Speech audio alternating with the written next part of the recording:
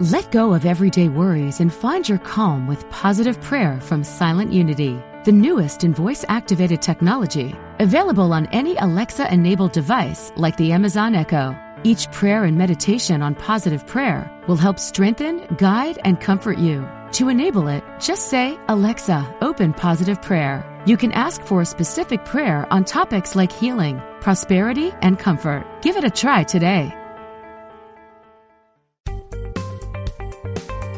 Experience the difference. Unity Online Radio. The voice of an awakening world.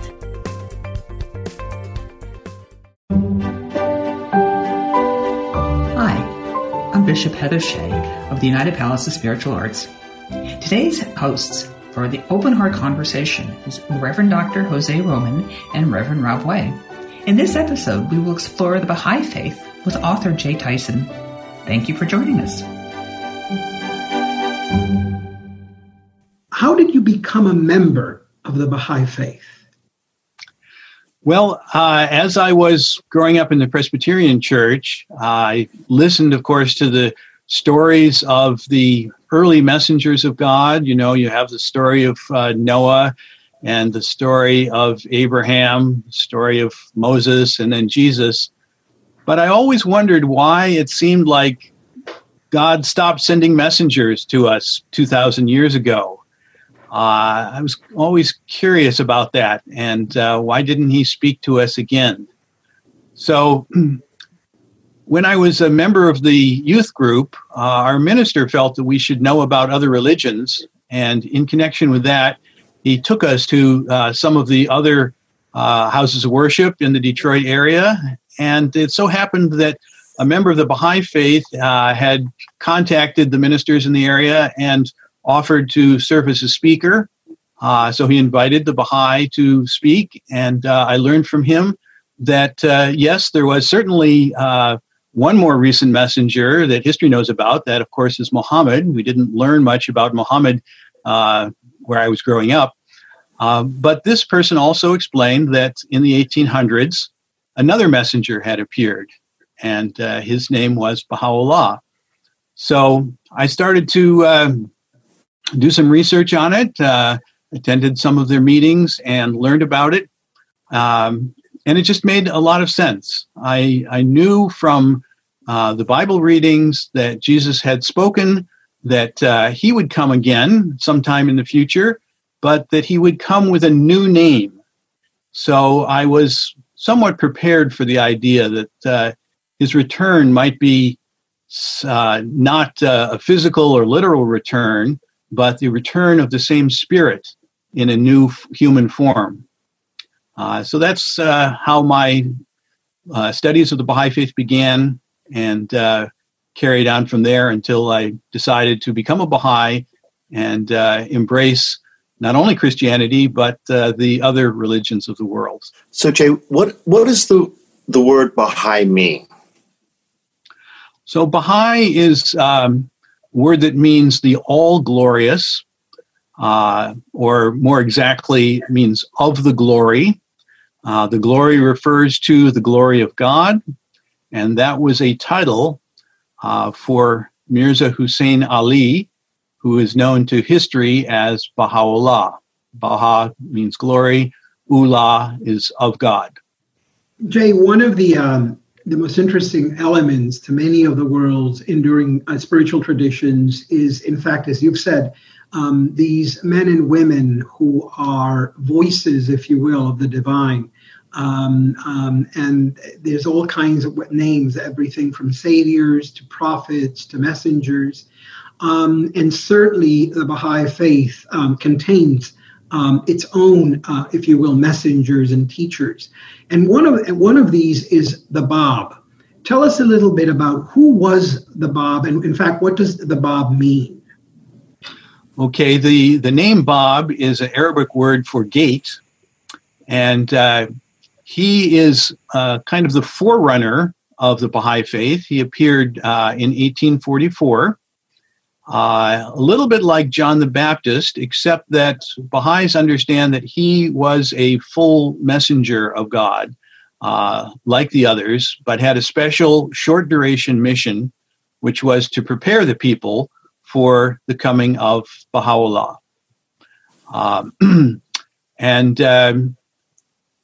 We have then really two messengers in the Baha'i Faith, the Bab and Baha'u'lláh.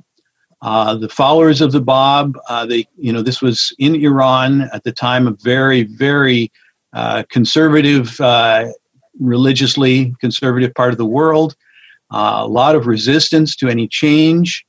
And so his coming kind of broke the mold. And there were over 100,000 followers in Iran. The Bab himself was executed because of his teachings, died in a firing squad. Then a couple of years after that, the Holy Spirit started to flow through Baha'u'lláh, and the revelations continued through him. So we think of the Bab as the forerunner. We have twin messengers of God, and we also celebrate the twin birthdays because it so happens that the Bab was born on the first day of the lunar year, and Baha'u'lláh was born 2 years later on the second day. So one of the Baha'i holy days is that we celebrate their two birthdays together. So to that end, are there any other major figures or teachers of the Baha'i Faith? So as Baha'u'lláh was getting to the end of his life, he wrote his will and testament, and he explained that all of the followers should turn for any questions. They should turn to the authority of Baha'u'llah's son, Abdul-Baha. Abdul-Baha had been with Baha'u'lláh during his imprisonments and exiles from 1852 until 1892, so for 40 years. Abdul-Baha had plenty of opportunity, really exposure to everything that was going on. And he was well equipped to lead the Baha'i Faith after Baha'u'llah's ascension. Abdul-Baha continued to teach. He started to spread the Baha'i Faith in the West. He continued until 1921. And in his will and testament, he appointed his grandson, Shoghi Effendi, as the guardian of the Baha'i Faith. Now, Baha'u'lláh and Abdul-Baha and Shoghi Effendi, all three of them, wrote of the establishment of the Universal House of Justice, which would be an elected body, elected by the Baha'is of the world. And so they worked on spreading the Baha'i Faith until that international election could take place. That finally took place in 1963 for the first time. And ever since 1963, the Baha'is of the world have been guided by the decisions of the Universal House of Justice. So these are the four sources of authority, you can say. And because it's been so clear in each transition, the Baha'i Faith has managed to remain one united religion. We don't have divisions or factions within the Baha'i Faith. The transitions have always been very clear. Jay, one of the features of many of the enduring spiritual traditions is either a written or oral tradition, written scriptures or oral tradition that satisfy the requirements of written scripture. And that's certainly true of the Baha'i Faith. So can you tell us a little bit about your sacred scripture that, and please correct my pronunciation. I think it's called the Kitab-i Akedas, or the Akedas.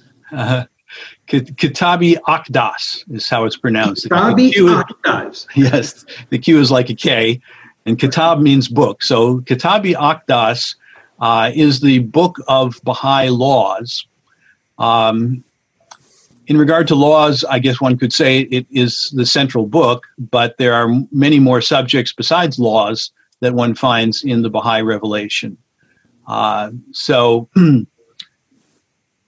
most religions have several books, and sometimes they're compiled into a single volume, such as the Bible. The Bible is not actually one book. It's several books all compiled together. In the same way, there are many books in the Baha'i Faith. Baha'u'llah's ministry lasted for 40 years, So he had, a long opportunity to write books and letters. It's very voluminous. And we have not ever attempted to compile that into a single volume. It would be too large, I think, to manage.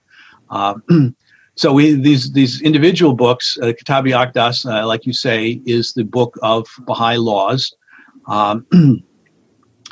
But we have, for instance, I think one of the leading books on Baha'i theology is called the Kitab-i Igan, or the Book of Certitude, in which Baha'u'lláh explains the relationship between his revelation and the revelations of the past, particularly the revelations to Muhammad and to Jesus, and to the other messengers that are more Western, I guess you could say. So that's the Book of Certitude. Another very famous book that many people may have come across is something called The Hidden Words. This is a series of spiritual proverbs that provide useful guidance and are regarded as central to Baha'i ethics.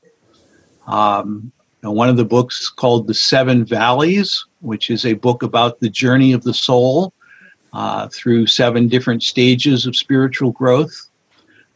So that's considered one of the mystical books of the Baha'i Faith. Baha'u'lláh also wrote to the kings and leaders of his time, addressing aspects of his revelation to them. We have a volume called The Summons of the Lord of Hosts. And this is a compilation of the letters that he wrote to the kings and leaders of religion during his lifetime. There are many more books beside that, but those are a few of the major ones. Let's begin then exploring what some of the those beliefs are. What really was, if you will, the revelation that one finds in these sacred scriptures. And let's begin really, if you will, at the very beginning. What is, in fact, the Baha'i concept or understanding of God?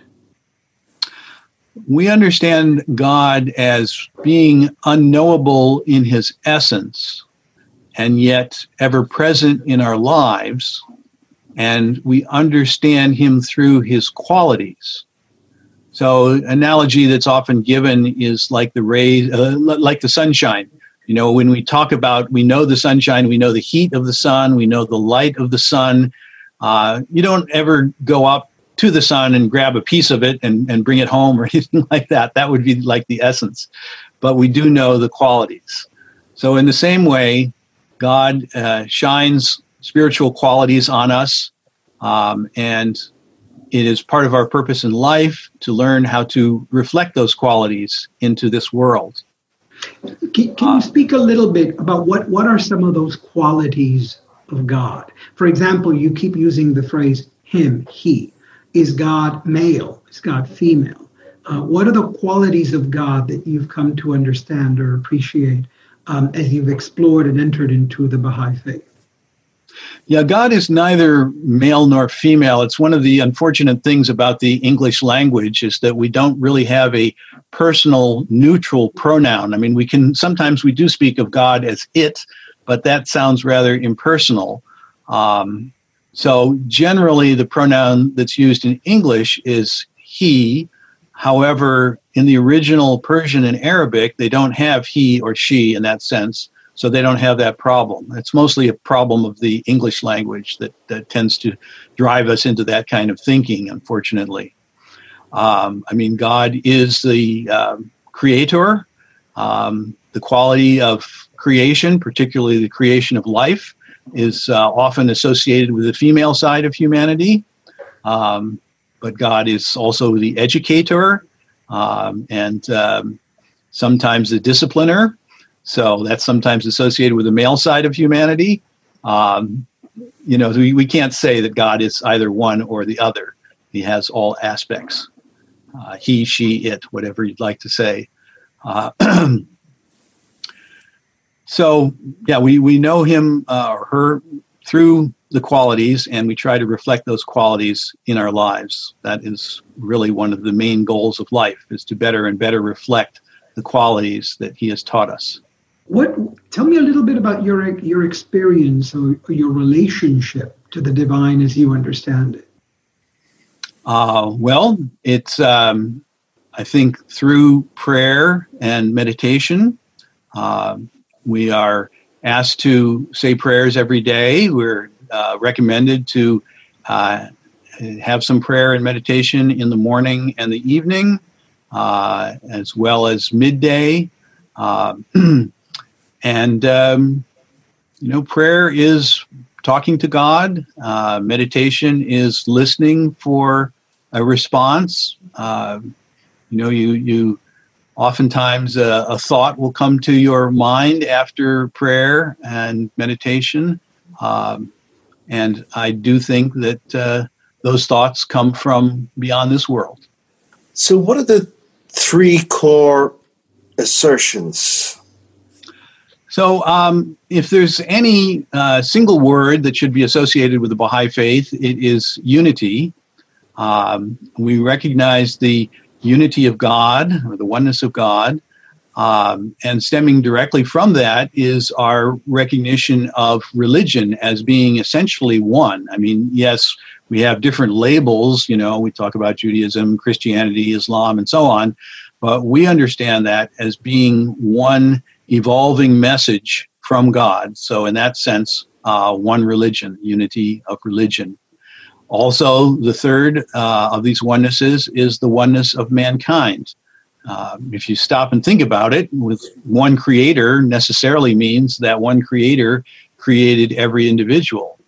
And we have to live our lives in the knowledge that when we meet another human being, we are talking to a creation of God, and not disparage anyone, because that would be disrespectful to God, not only to that person. So, the three onennesses, one God, one religion, and one mankind, and it leads to teachings such as the elimination of all kinds of prejudice, not only religious prejudice, but also any racial or ethnic prejudices, elimination of national prejudice, age-based prejudice, caste-based prejudice in some parts of the world, or tribal-based prejudice in other parts of the world. Gender-based prejudice is oftentimes a problem that people have. So, all of this is a matter of, first and foremost, seeing a person as being a creation of God. And everything else is, kind of the icing on the cake, the special details, but all those special details have to be seen in relationship to the center part, that this person is a creation of God. And so from this central theme of unity, there are other teachings that come forth. The unity of mankind implies that it is time for us to unite the contending nations of the world. Baha'is look forward to a time when the national governments will form into some kind of a federation, and we will no longer need to worry about war between nations in the same way that we don't worry about war between the states in the United States. You have a federation here in the United States. We see the future as being a federation for the world. Another aspect of unity is that we believe in the unity of science and religion, that true science and true religion agree with each other. And that if you hold to a rigid literalist interpretation of religion, or if you hold to a materialistic view of science, it's going to drive apart the understandings of religion and science. So we try to avoid those, understand them, and work with them together. And finally, another aspect of the unity is the equality of men and women that pervades throughout the Baha'i teachings. So in light of these three onenesses, and I think you've already begun to speak to this, but what is in fact the fundamental purpose of human life as understood in Baha'i theology and philosophy? I would say that the fundamental purpose is to know God and to worship Him, and we worship Him by reflecting His qualities into this world. Prayer, typically you talk about worship God, people think, okay, you're praying, something like that. But it's not just pious prayer. You've got to take those attitudes out to your day-to-day life. We have one of the teachings in the Bahá'í Faith is that work done in the spirit of service to humanity is worship. So you need to take the spiritual attitudes into your daily work life, into your daily family life, and try to constantly reflect those attitudes to those around you. And so I think it's also important to recognize that this is not only for the benefit of life in this world, but it's also for our spiritual development in preparation for the next world. We believe as well that part of our purpose is to carry forward an ever-advancing civilization. So we see, civilization as intended by God to be making progress toward greater degree of unity and better reflection of his qualities in the world. I think in Christianity, we speak about building the kingdom of heaven on earth. And this is what Baha'is are doing. Are there any commandments or ethics in Baha'i theology? Well, the first commandment is simply to recognize the messengers of God. And Baha'u'lláh says in the opening of the Book of Laws, the second commandment is to obey what the messengers have said. So I know sometimes I've heard religious folks have a debate between whether it's a question of faith or works, whether faith is all you need or whether you need to do works or works alone is enough. Baha'u'lláh makes it very clear that both are required and that neither is acceptable without the other. So as far as ethics, we certainly believe in the golden rule. There are, of course, laws that are similar to those of past religions. We have prayer requirements. We have some a fasting period, laws of marriage and burial, giving to the poor. One of the interesting laws that I found out about the Bahá'í Faith is that when it comes to donating money, money is accepted only from Baha'is. If you're not a Baha'i, you cannot make a donation to the Bahá'í Faith. So you don't have to worry if you go into a Baha'i meeting that somebody's going to be passing the plate and asking for money and that sort of thing, because that's not going to happen. I'm just trying to think also of some new laws for this age. One is the universal education of children, although that was perhaps implicit in some of the previous religions. It's spelled out in this age that all children must receive an education. And this, again, is for them to be able to grow spiritually and read the writings and understand their purpose in life. So that's a relatively new law as such. Another law that I don't think I've ever seen, at least not explicitly in past religions, is that we're forbidden to gossip or backbite. So that element of disunity has been obliterated by law in the Baha'i Faith. So given the purpose of human life and given these ethical teachings, one of the great enduring truths of many of the great enduring traditions, wisdom traditions, is some understanding of what people would call the afterlife. So what is the Baha'i understanding of the afterlife? Is there, for example, such a thing as a soul, an individual human soul that survives the death of the body? And what does life after life, if you will, what does that look like, if at all, if there's any mention of that in Baha'i theology? Yeah, there is certainly a lot of discussion of that in Baha'i theology, that we, in this world, this is just the first stage of our lives. And after our bodies get old and pass away, our soul continues in the next world. An analogy that's sometimes given is the analogy of the child in the mother's womb. In some sense, you could think of that as being the first world.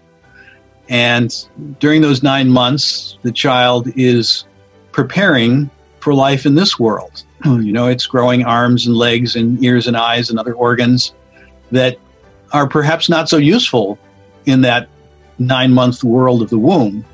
But it needs to do that in order to prepare for life in this world. And in the same way, we need to develop our spiritual capacities in this world in order to be prepared for life in the next world. So that's maybe obvious to people of a religious background, but maybe not. I don't know. I would say that one of the main differences between the Baha'i concept of the afterlife and many of the previous religions is that heaven and hell are regarded as spiritual conditions of closeness to God or distance from God. But they are not two completely distinct places that are forever separated from each other. Rather, there's a whole continuum of getting closer and closer to God through the efforts that we make, particularly in this world, and through the prayers of others. So it's not like you're, stuck in one position or the other forever. As I said, though, we do feel that it's important in this world to grow spiritually, because some of the opportunities that we have to grow spiritually in this world will not occur in the next world. Just like the child in the mother's womb, if the child decides not to grow its arms, it's still going to live in this world, but it's going to have a much more difficult time. So we need to take advantage of our opportunities to grow spiritually in this world while we have them, because some of those opportunities will not exist in the next world. I'm Bishop Heather Shea. We will return in a minute with Jay Tyson. Thank you for listening.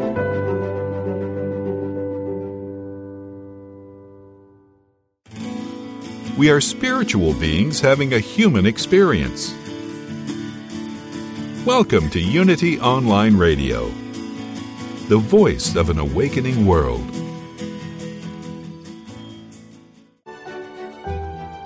Welcome back. We now return to our open heart conversation on the Baha'i Faith. So you answered my question about heaven and hell. Interesting. So that existence within your theology. Yeah, definitely exists, but not two distinct places. They are kind of two ends of a spectrum, I guess you could say. So let me, because you've already mentioned Christianity, what does the Baha'i Faith teach concerning the person of Jesus Christ? We believe, of course, that he was a messenger of God. Baha'u'lláh in his writings says that he is exalted above the imaginations of anyone on earth. So he was, certainly an exalted spiritual figure, more than we can imagine, a brilliant mirror who reflected the knowledge of God and the qualities of God into this world. And in reflecting those qualities, he laid the foundations for the great Christian civilization. He taught as much as could be taught to the disciples and followers of that time. Of course, they had their own limitations. You may remember a quote where Jesus says, "There are many things I have to tell you, but you could not bear them now. When the Spirit of truth comes, he will guide you unto all truth." So we understand that as a reference to a future messenger, whether that be Muhammad or Baha'u'lláh. This understanding that, we kind of go through almost like grades in school. You don't try to teach calculus to somebody who's in third grade or something like that. You have to go step by step. And so Jesus taught wonderful teachings, spiritual teachings that laid this wonderful foundation, some of which are eternal, and some of which are particular for that age. And it's because ages change and because we're able to understand more, that God sends new messengers from time to time. But to answer your question, yes, we regard Jesus as being exalted above the imaginations of the peoples of the world. I think what might be a little bit different is that we also regard the founders of the other religions in the same light. I guess maybe one way to understand it is that an animal cannot understand what it's like to be a human being. You know, I mean, yes, they would understand hunger and a few things like that, but, you know, animals, the whole concept of reading is something that animals could not imagine. Why we're staring at this print and you know, getting meanings from this print and this sort of thing. We live in a realm that is entirely different from that of the animal. In the same way that they can't understand what it is like to be a human being, we cannot understand what it is like to be a messenger of God. Because these messengers are not just people who, you know, heard some words and some message. They are a level of creation above the human level.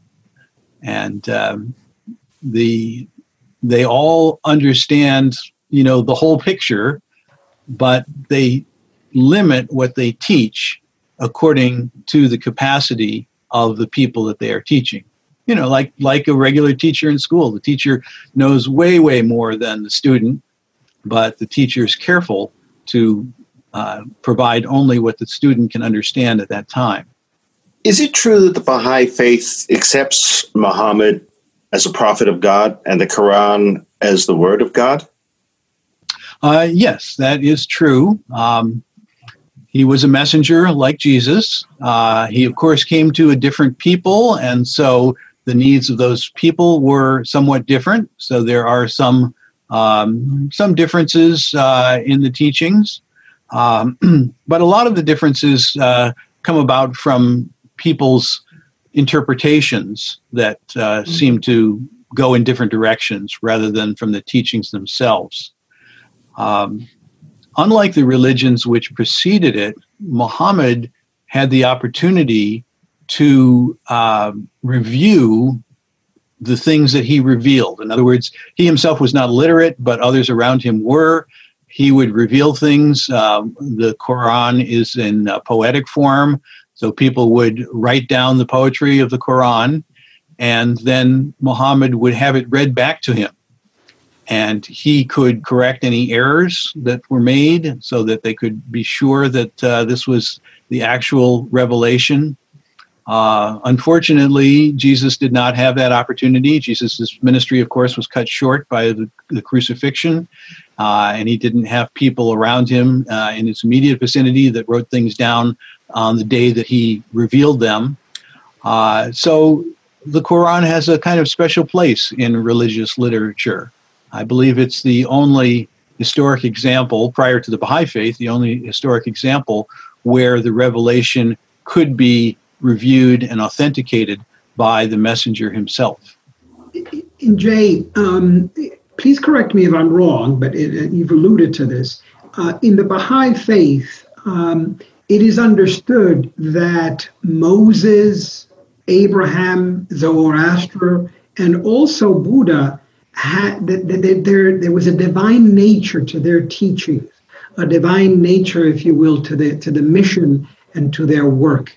So that the Bahá'í tradition in many ways honors the work, the spiritual work of these individuals. Is that correct? Yes, that is correct. And I would also add Krishna to that list with Hinduism. So some of these messengers go back a little bit farther in history, and the historical certainty of them is not perfect. But yes, we regard Krishna, Buddha, Zoroaster of the East, Abraham, Moses, Jesus, Muhammad of the West as being earlier historic messengers of God. Now, it's important also to understand that God did not leave alone the other peoples of the world. God sent messengers, has sent messengers to all peoples, many of them, probably most of them, appeared before we had written records. And so they wind up, their teachings wind up being part of the cultural mythology rather than scripture.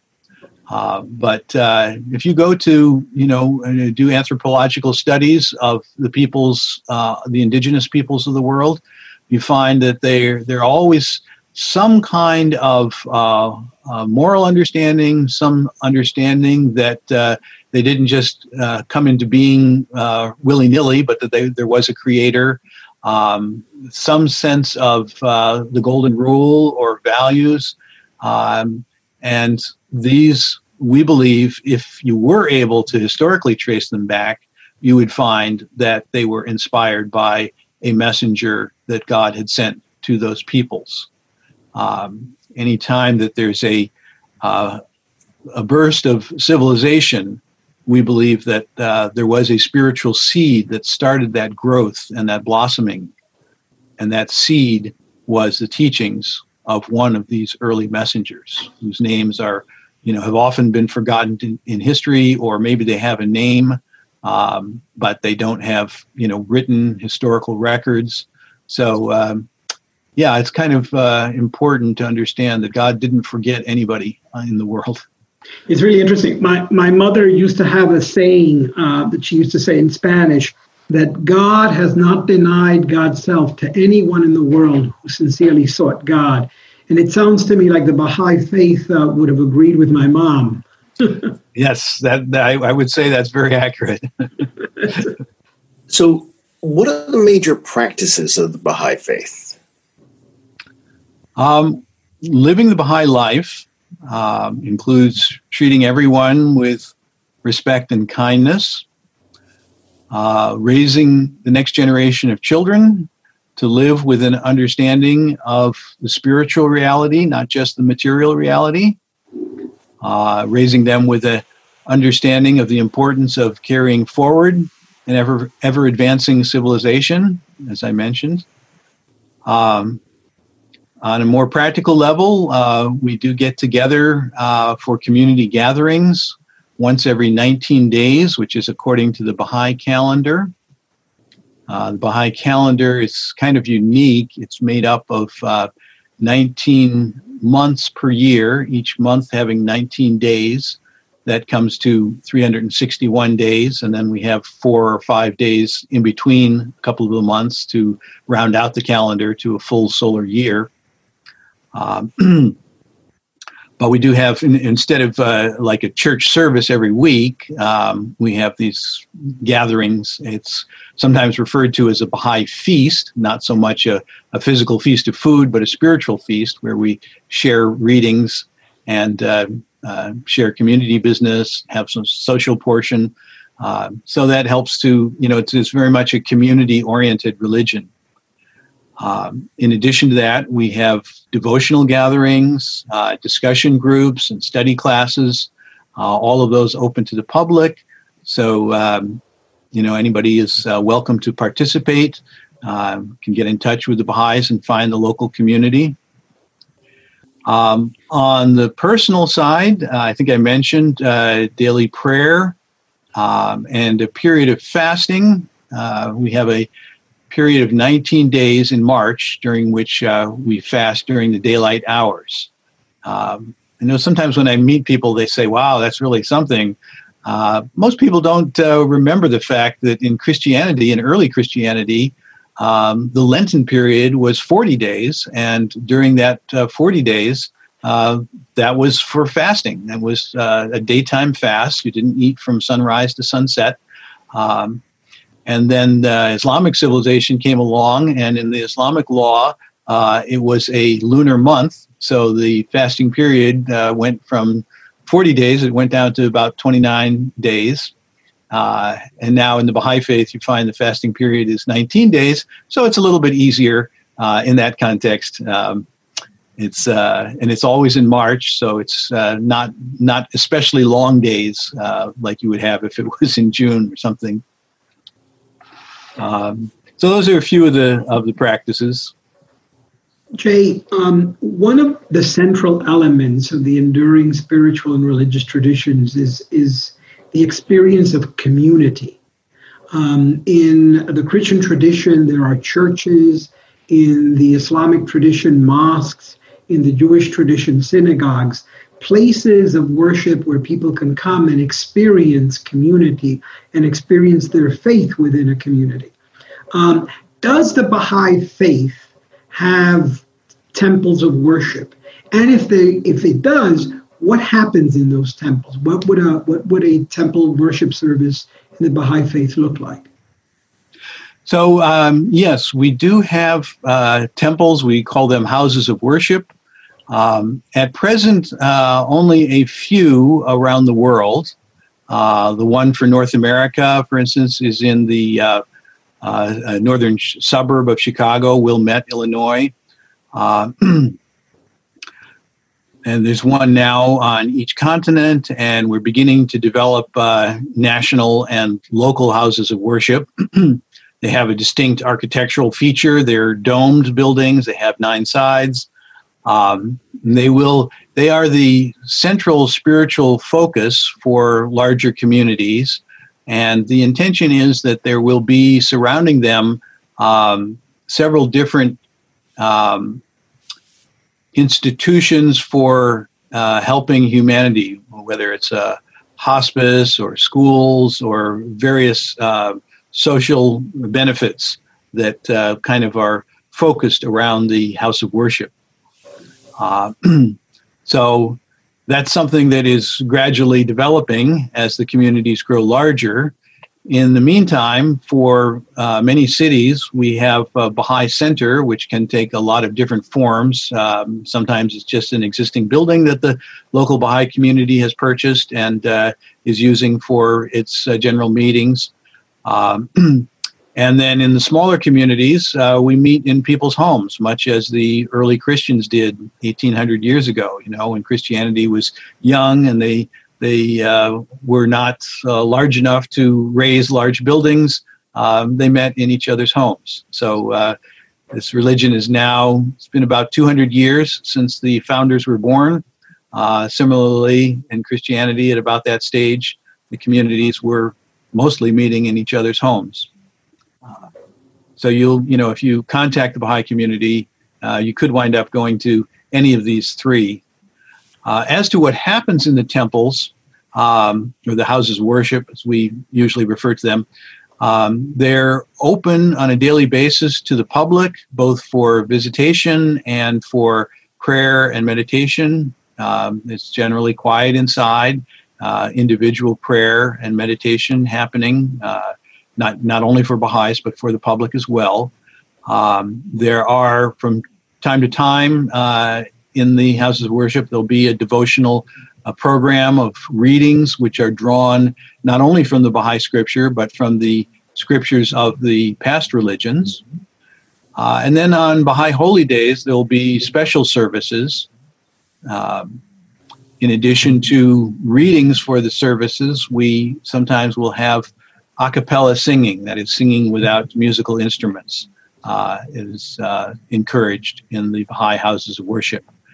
But there are no rituals. I guess, sometimes people think of these places as places where you have various rituals. You generally find that there's very little in the way of ritual in the Baha'i Faith. So, you won't really see that by going to a house of worship. Now, to just expand on that, in Christianity, we have, they have the Vatican. In the Muslim traditions, there's Mecca. Is there like a central temple or sacred place for the Baha'i Faith?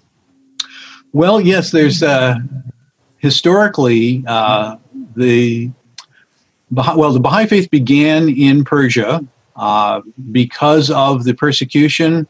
The founder was exiled first to Baghdad and then to Constantinople, and then finally he was sent to the prison city of Akka, which at the time was in Palestine. And the Baha'i World Center has grown up in the cities of Akka and across the bay in Haifa, which of course later became the country of Israel. We don't have any direct relationship to Israel historically. It just happened that, the things changed there while we were already there. The Baha'is have been in that part of the world since 1868.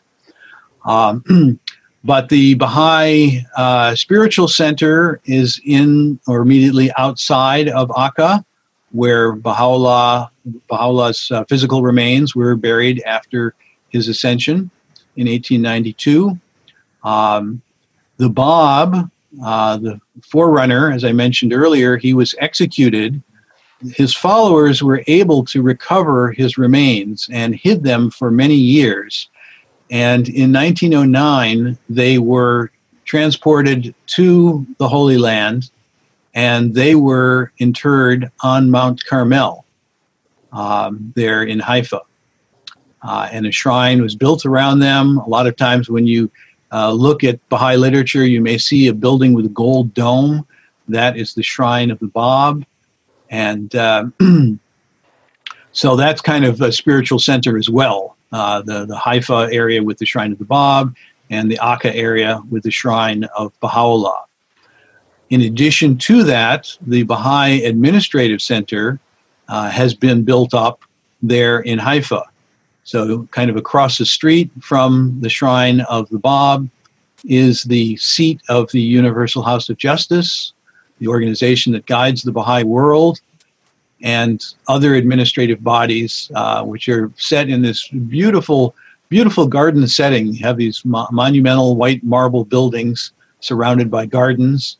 A lot of people who have visited Israel, if they've gone to the northern part of Israel, they've almost all seen the Baha'i buildings on Mount Carmel there, because that's a central draw for the tourist industry in northern Israel. And I had the bounty of being able to work there for 7 years. As a civil engineer, they needed somebody to assist with the restoration of some of the historic buildings. And so I had the bounty of doing that task from 1982 until 1989. Most other enduring faith systems have clergy or hierarchy. How does that represent within the Baha'i faith? So this is one thing that's kind of distinctive about the Baha'i faith. We have no clergy because the central role of clergy was regarded as teaching people about spiritual reality. But now, if you can teach children how to read and write and, impress upon them the importance of study for themselves, then this independent investigation of truth is regarded as being a better step than, having a clergyman that, kind of lectures to everybody. And the traditional functions of clergy have been kind of broken down and divided up so that, for instance, whether it's a matter of visiting members of the community that need some help, or teaching the children's classes or teaching adult classes, various administrative tasks, they can be broken up into smaller pieces, and everyone can have a role in one or the other of these tasks. So on the one hand, we might say that there are no clergy in the Baha'i faith. On the other hand, you could say maybe that everybody in the Baha'i faith is clergy, because everybody is responsible for helping with teaching work, whether it's teaching children or teaching junior youth or teaching others who, adults who don't know about the Baha'i faith. So everybody has a role. It's almost never a paid role. So that also eliminates one of the complications that sometimes occurs when you have a religion with clergy. As far as administration, we do have, in communities that have 9 or more adult members, we elect what's called a local spiritual assembly. Those 9 members make decisions for the Baha'i community and guide the Baha'i community. then they come together in each country. Members come together to vote for a national spiritual assembly, and the National Spiritual Assembly does the same sort of guiding and decision-making on a national level, and they all operate under the aegis of the Universal House of Justice in the Holy Land. So we do have an administrative order. There's almost, the very, very few people who have paid positions in that administrative order. It's almost all volunteer work. But it does organize and coordinate the Baha'i activities. And then one thing I might add is that one thing that's a little bit interesting, that the decision-making process is always by groups. It's not by individuals. So that eliminates a lot of the problems that religions have had in the past when you get somebody whose ego gets the better of him and he's driving in one direction or another direction. Because when you make decisions in a consultative group process, it tends to take the edges off, and I think tends to lead to better decision-making. So that's I think, one unique aspect of the Baha'i Faith. Sometimes the Baha'is, particularly at the World Center, they might get requests from reporters. We want to speak to the leader of the Baha'i Faith. And, well, there is no one leader person. Everything is by groups, whether it's the members of the House of Justice, that's 9 people, or the 9 members of the National Spiritual Assembly, or locally 9 members of the local assembly. No one leader. So it's a little bit different in that regard. Jay, many of the world's enduring spiritual and religious traditions have very special days that they commemorate and celebrate. An example, is the Christian holiday of Christmas, for example. In the Buddhist tradition, many Buddhists celebrate the birth of the Buddha or the death of the Buddha. In the Baha'i Faith, are there any holidays that are special and celebrated, any days that are especially commemorated? Yes, we certainly do have our set of holidays, primarily associated with the 2 messengers. The declaration of the Bab commemorates the time on May 22nd, 23rd, when the Bab first announced that this new revelation had dawned back in 1844. So that's May 22nd, May 23rd. The declaration of Bahá'u'lláh, which occurred in 1863, is a 12-day period in April, from April 21st until May 2nd, that commemorates when he announced his revelation. That is considered the most holy festival. I mentioned earlier, we celebrate the twin birthdays. The Bab and Bahá'u'lláh were born, on the first and second day of the lunar year. So those 2 days are celebrated together each year in the fall. It jumps around a little bit because it's lunar-based instead of solar-based, but they're celebrated together. And of course, more somber holiday is the Ascension of Baha'u'lláh, which was May 29th, 1892, and the Martyrdom of the Bab, which was July 9th, 1850. So those are the main Baha'i holy days.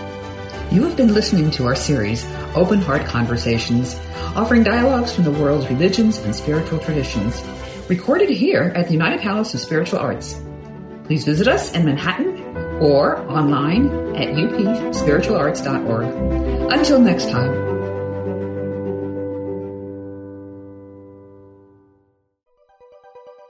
Thanks for listening. This is Unity Online Radio, the voice of an awakening world.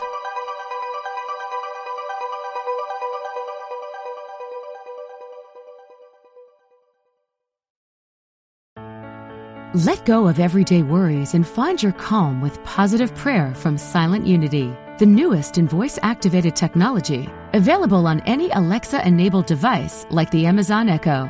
Each prayer and meditation on positive prayer will help strengthen, guide, and comfort you. To enable it, just say, "Alexa, open positive prayer," You can ask for a specific prayer on topics like healing, prosperity, and comfort. Give it a try today.